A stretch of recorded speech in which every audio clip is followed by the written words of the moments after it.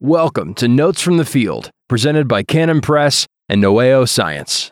For all your homeschool science needs, be sure to check out noeoscience.com. That's N-O-E-O science.com. N-O-E-O science.com.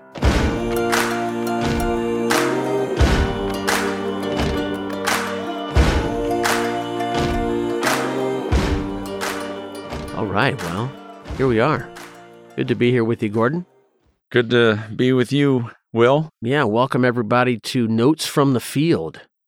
And today we're talking about a rather remarkable, really incredible behavior that lots of animals display during the course of typically the annual cycle.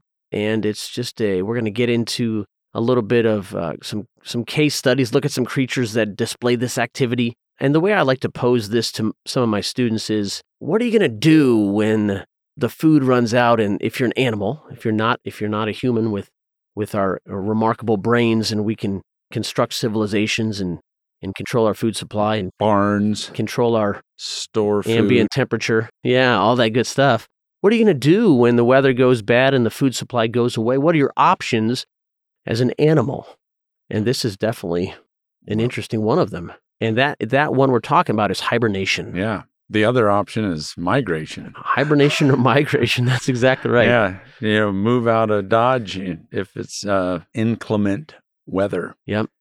But hibernation is an amazing, amazing process. We often put words to things, and sometimes once we know the word and sort of what it means, it sometimes takes the wonder out of it. But we shouldn't let words, we shouldn't think, oh, I know that hibernation. We should go, wow. I bet there's a lot to this. There's what a we lot should to say. it. Yeah. What creatures out there even perform this? And I think a lot of us in North America probably always think about bears. Mm-hmm. But there are across taxa an incredible number of vertebrates and maybe invertebrates, I'm not sure, that hibernate in some form or another. Oh, yeah. Yeah. And so this is an interesting idea. This, and maybe you have a definition for us here: reduced metabolic activity, right? That's that's kind of a phrase that comes up when you talk about hibernation. So those things that are signs of you being alive are diminished. Right. Your heart rate, your temperature. Body temperature. There's distinctions. There's another word that biologists use for reptiles or other cold-blooded animals, and that's brumation. And they sort of reserve the word hibernation for mammals. Okay. When they reduce their activity during the cold period, the winter. But as I told you, I use brumation, hibernation interchangeably, but some people are very fussy about what words go with what groups of animals. Right. So we're talking about a phenomenon that is limited to the temperate and polar regions, and probably not in equatorial regions, maybe in high mountain equatorial regions. Estivation is another word that is similar, reduced metabolic activity, sort of a shutdown during either dry or hot weather. So it's kind of like hibernation, except it's not this big drop. Yeah. We usually reserve hibernation, brumation with wintertime, whereas estivation can be the dry season or very hot. Different environmental stimuli can trigger this period of dormancy. Mm-hmm. So dormancy is kind of a term catch-all. That catches a lot of it here. We can even talk about plants once we start talking about dormancy. Mm-hmm. Yeah. So tell me about a critter and some of the, I guess, remarkable aspects of this process for our listeners here. Yeah. Well, as you know, reptiles and mammals are quite different. I'll let you take the mammals, but the reptiles will, when they're active, there's a couple strategies is to either match the temperature, thermal conformers, and they stay active whether they're warm or lukewarm or somewhat cold. And it's amazing their range of activity. But at a certain point, they can't generate their own body heat like mammals or birds can. So it gets down, they have to go to a place, usually underground, cracks and crannies underground, getting away from the frost line, getting below the frost line so they don't freeze, and their body temperature drops. And essentially, it's the equivalent of having your pilot light on. It's like, Oh, I like that analogy. That's great. your metabolic rate is down to almost nothing. Basically, the pilot light, just keeping a little dim flame of The spark life. of- yeah, the yeah. spark of light. It's going, but they're sort of insensible to the world, and because they're super cold, their metabolic requirements are very diminished. Yeah. So they can live on very little energy for months and months. And reptiles, of course, in temperate regions and amphibians are masters of this. Again, we could be more specific and call it brumation, but hibernation's fine. Yeah. And it's incredible. I've talked about box turtles a lot. That was what I did my dissertation on, but it wasn't having anything to do with hibernation. It was reproductive ecology. But I particularly like the eastern box turtle because they're one of the turtles that there's a few others that are freeze tolerant.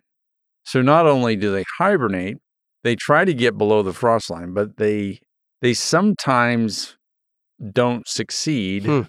And their body is designed, I'd like to emphasize that word, their body was designed to produce an antifreeze. Okay. Yeah. And the antifreeze in the box turtle is glucose, and it is manufactured, and high levels of glucose are in the cell. So the glucose acts as sort of an antifreeze to keep the intracellular, the inside of the cells, from freezing. Right. So ice crystals aren't forming inside the cells. Exactly. But outside the cells, between cells, in the interstitial spaces, in the body cavities, in all of the cracks and crannies between the organs, It can actually ice up in it there. ices up. That is incredible. It really does ice up. Wow. And various studies have been done. They found that box turtles, 58%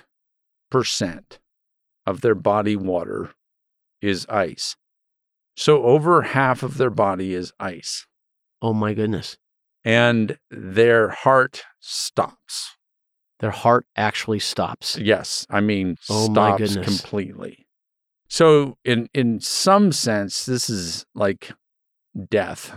Yeah, this is how our surgeons learn to do organ transplants. I mean, this is like science fiction. Wow. I mean, it's Han Solo all over again. Frozen in carbonite. Except it's not carbonite, it's just frozen. And then when things warm up, the ice thaws and their heart starts back up again.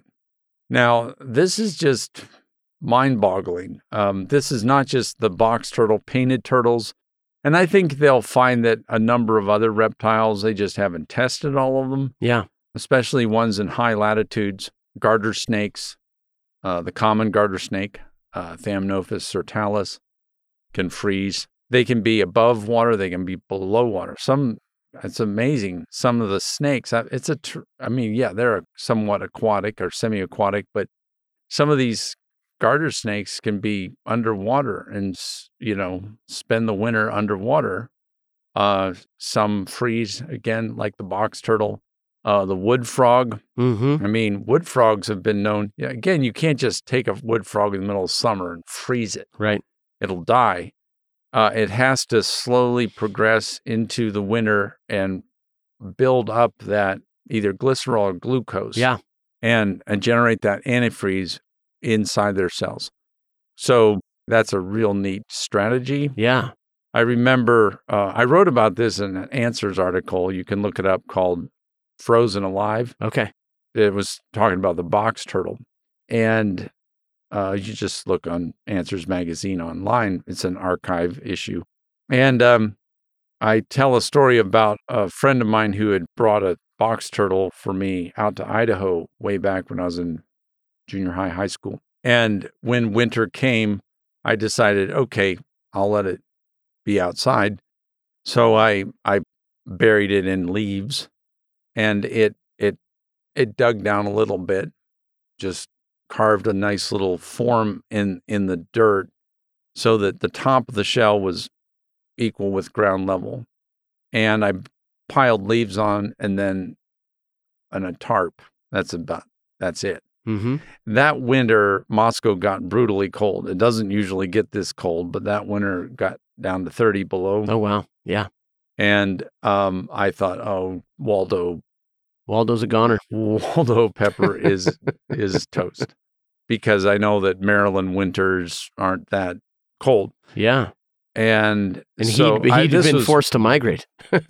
Yeah, forced to migrate. And I gave him a brutal winter for starters. And I unearthed him when the first lovely spring day. I pull back the leaves and I see his shell, and I'm thinking, okay, he's sort of going to be rotten and dead. And I touched his shell, and he rocked. Oh, cool. His shell rocked, and I was ecstatic and pulled him out, and he was fine. That's awesome. And he was barely underground. Yeah. Yeah.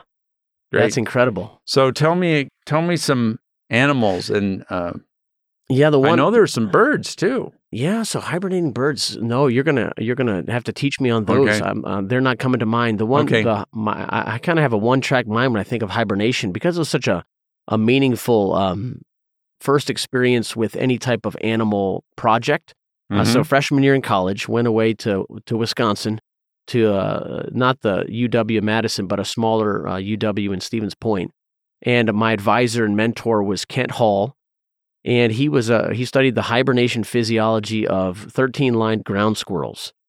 And so I was lucky enough that he hired me to work in his lab, and basically that meant cleaning out the little containers of food and wood chips and water dishes for each of the ground squirrels in his lab in the colony. Okay.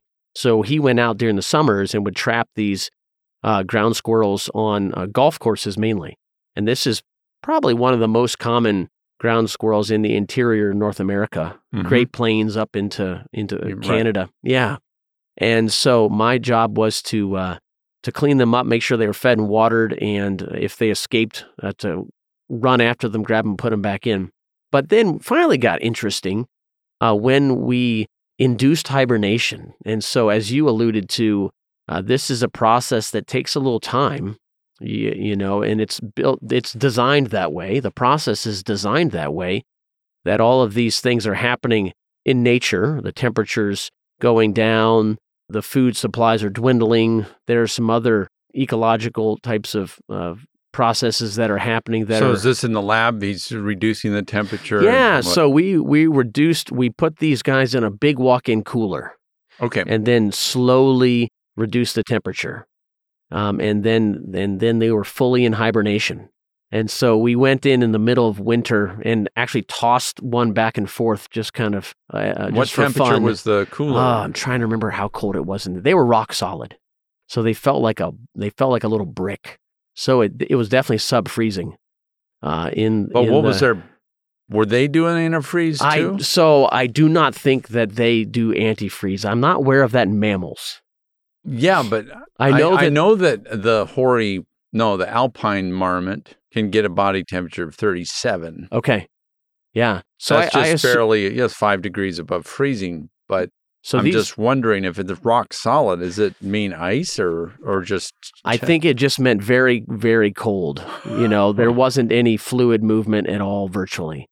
So and it's a lot of this is going to be anecdotal because it's been a while. You don't know what's going on exactly, right? Physiologically, and they do hibernate. They dig down beneath the frost line in kind of their traditional hibernation grounds on these golf courses in the Midwest.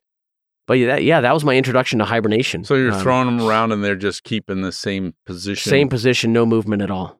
Yep. And then gently take them out of that hibernation, kind of reverse the temperature. And he studied their metabolic attributes. He studied some of their endocrinology.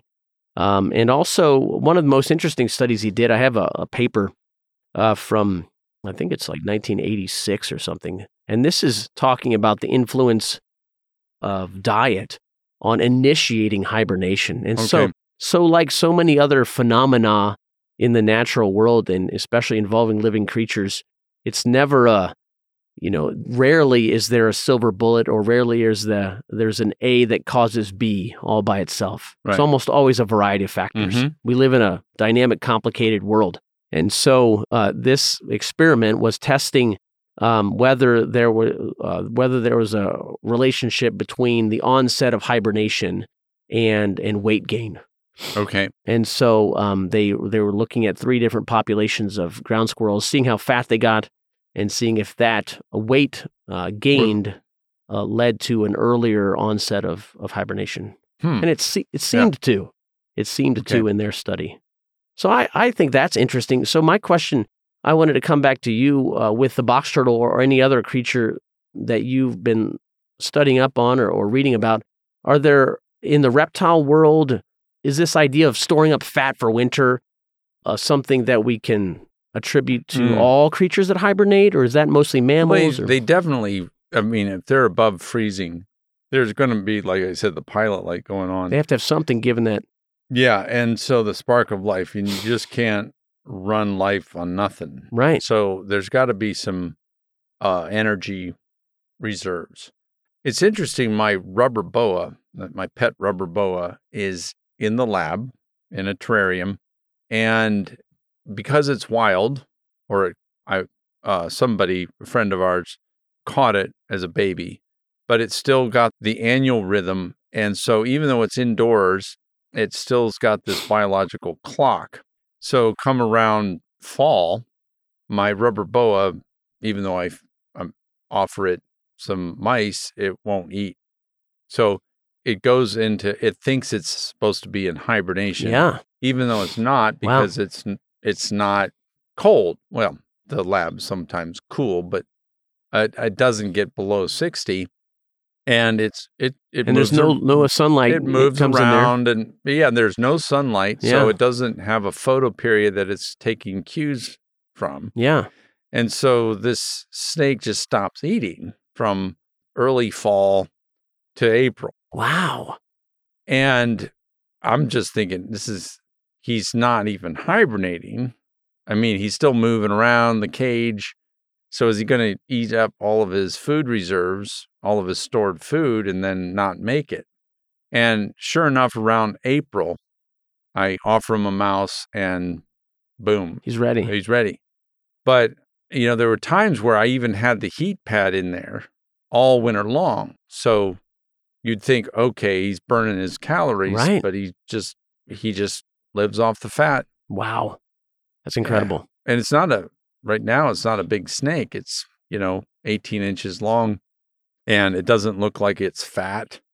And I'm like, how in the world does he live off of, the stored fat? Yeah. And it'd be fun and so there's some direct application for families at home. If you have a pet, watch for hints of an annual cycle. Is this creature act a little bit different in the winter? Is it not eating as much as it does in the summer? Maybe even might be fun to weigh them to see what they weigh. That's what I spring should and fall. do is look at any weight loss. Yeah.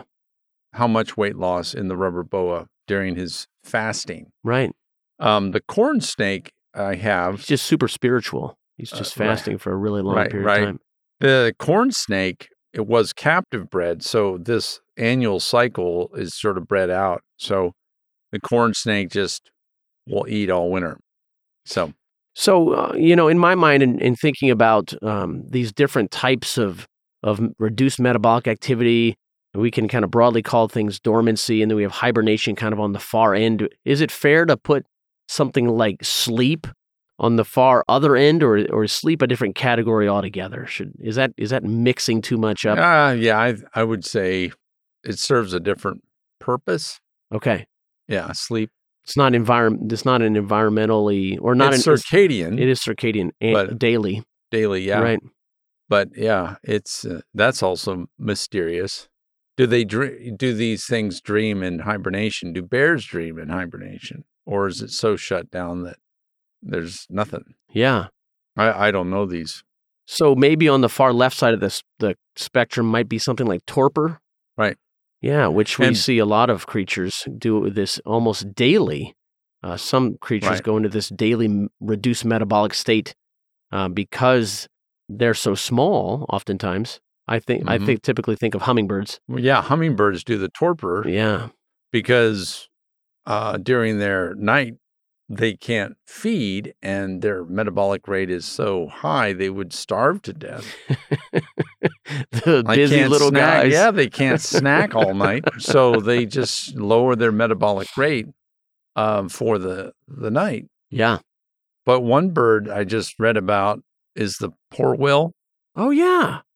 and they actually hunker down. True hibernation of Yeah, sorts. true hibernation of sorts. Wow. I don't know if they call it torpor, but yeah, they hunker down on the bark of a tree or in a little cleft of the rock and just turn off. How long is that? I don't know. Several month winter, period of several time. months. Now, is that you've piqued my curiosity. This sounds a little bit familiar.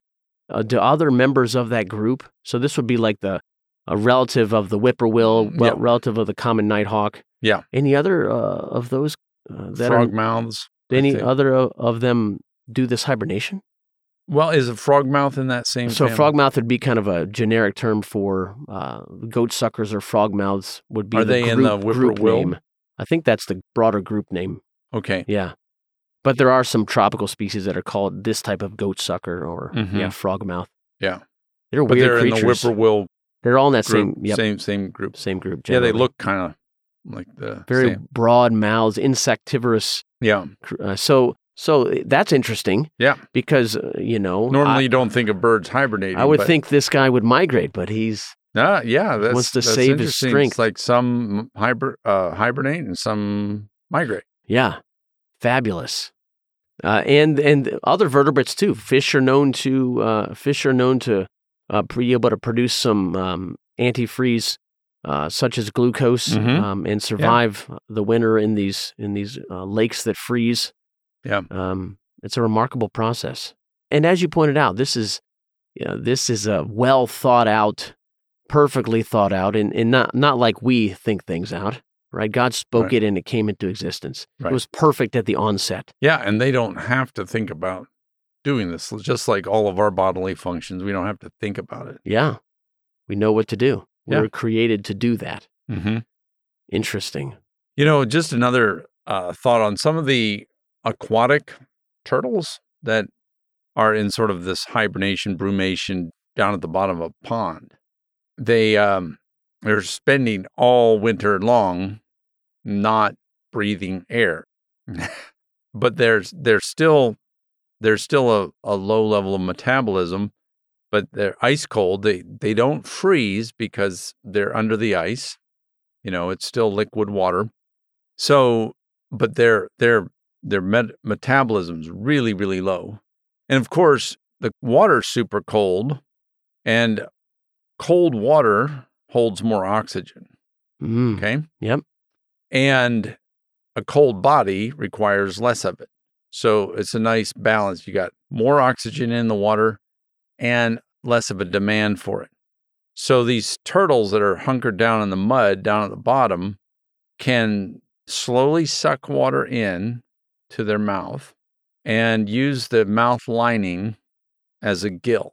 Wow. So like a salamander. Yeah. Well, Wow. salamanders use their body, Yeah. the whole body surface, as a gill. It's called cutaneous respiration. Yeah. And they're taking in oxygen right through their body surface. But here, turtles, they can breathe somewhat through their skin, but not much. And there's some reptiles that can breathe through their skin.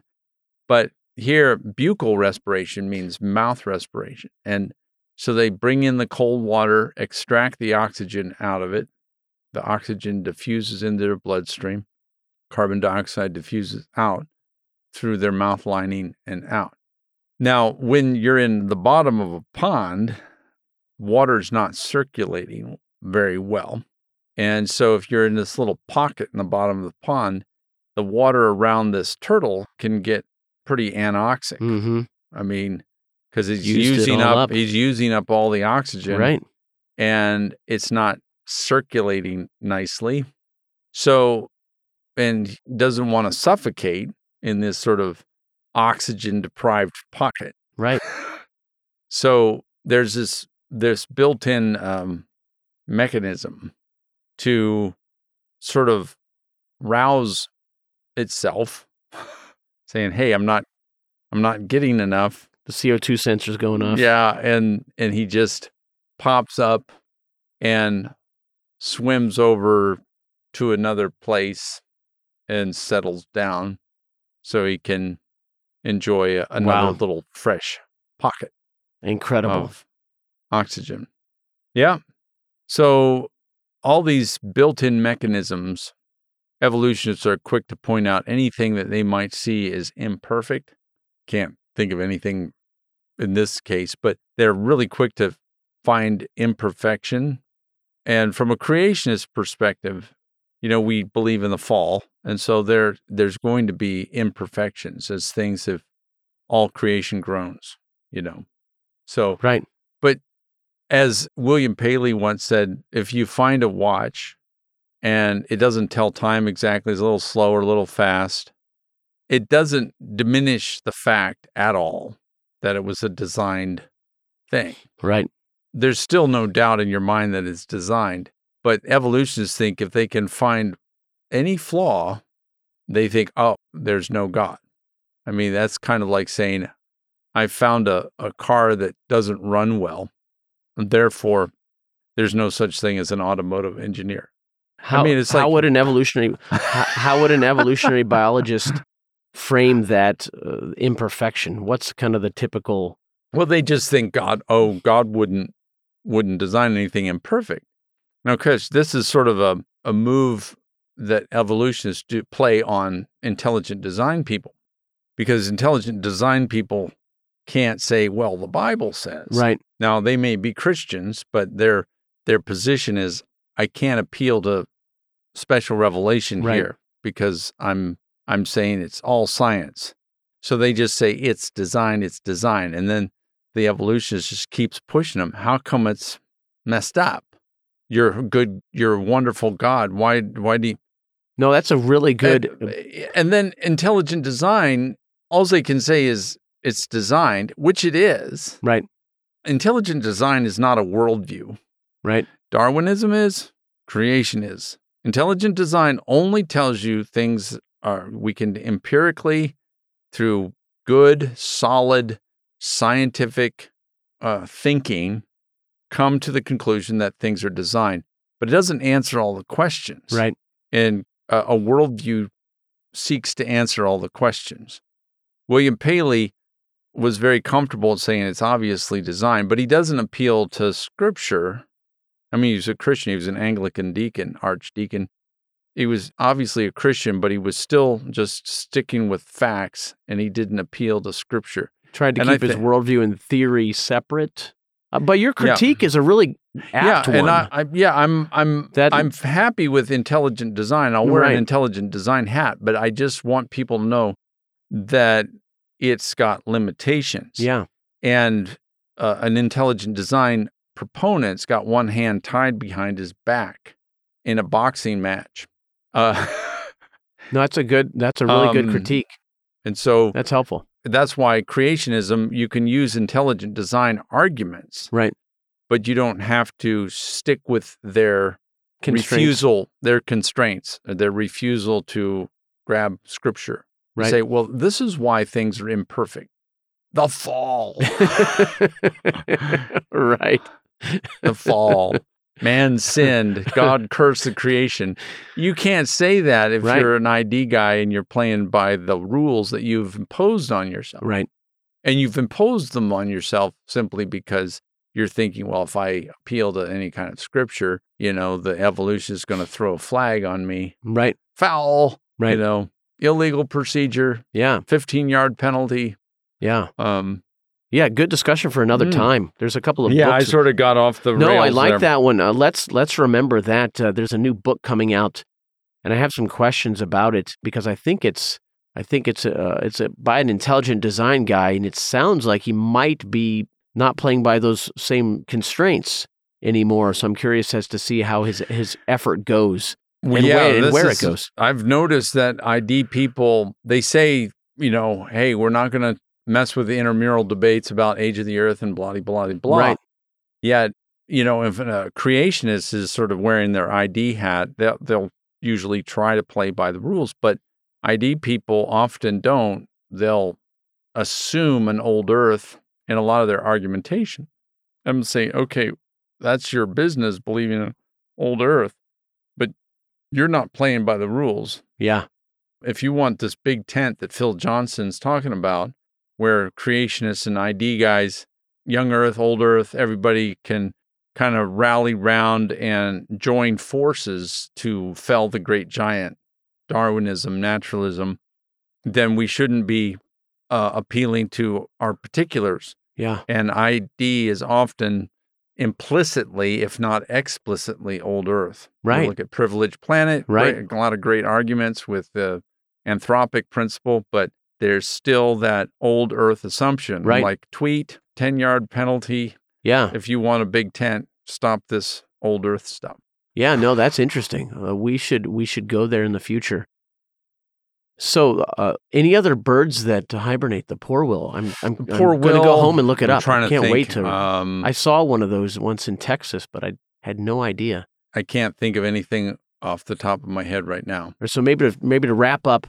So we have mammals, we have Birds, reptiles, and I'm sure insects. There's a lot of amphibians. insects that either they go through the winter as a pupa Yep. or an adult. You wouldn't probably call the egg hibernation, but if it's got some development going on, I suppose. But yeah, a lot of insects, some stage of their life cycle Yeah. has to go through this dormancy of some sort. Fantastic. I wonder if any crustaceans. I wonder if crayfish. We'll have to look that up. Yeah. Yeah. Good stuff. Well, that's Thanks, good. Gordon. Thank you. Yeah. We'll see you next time. We'll see you next time. All right. Bye. Bye.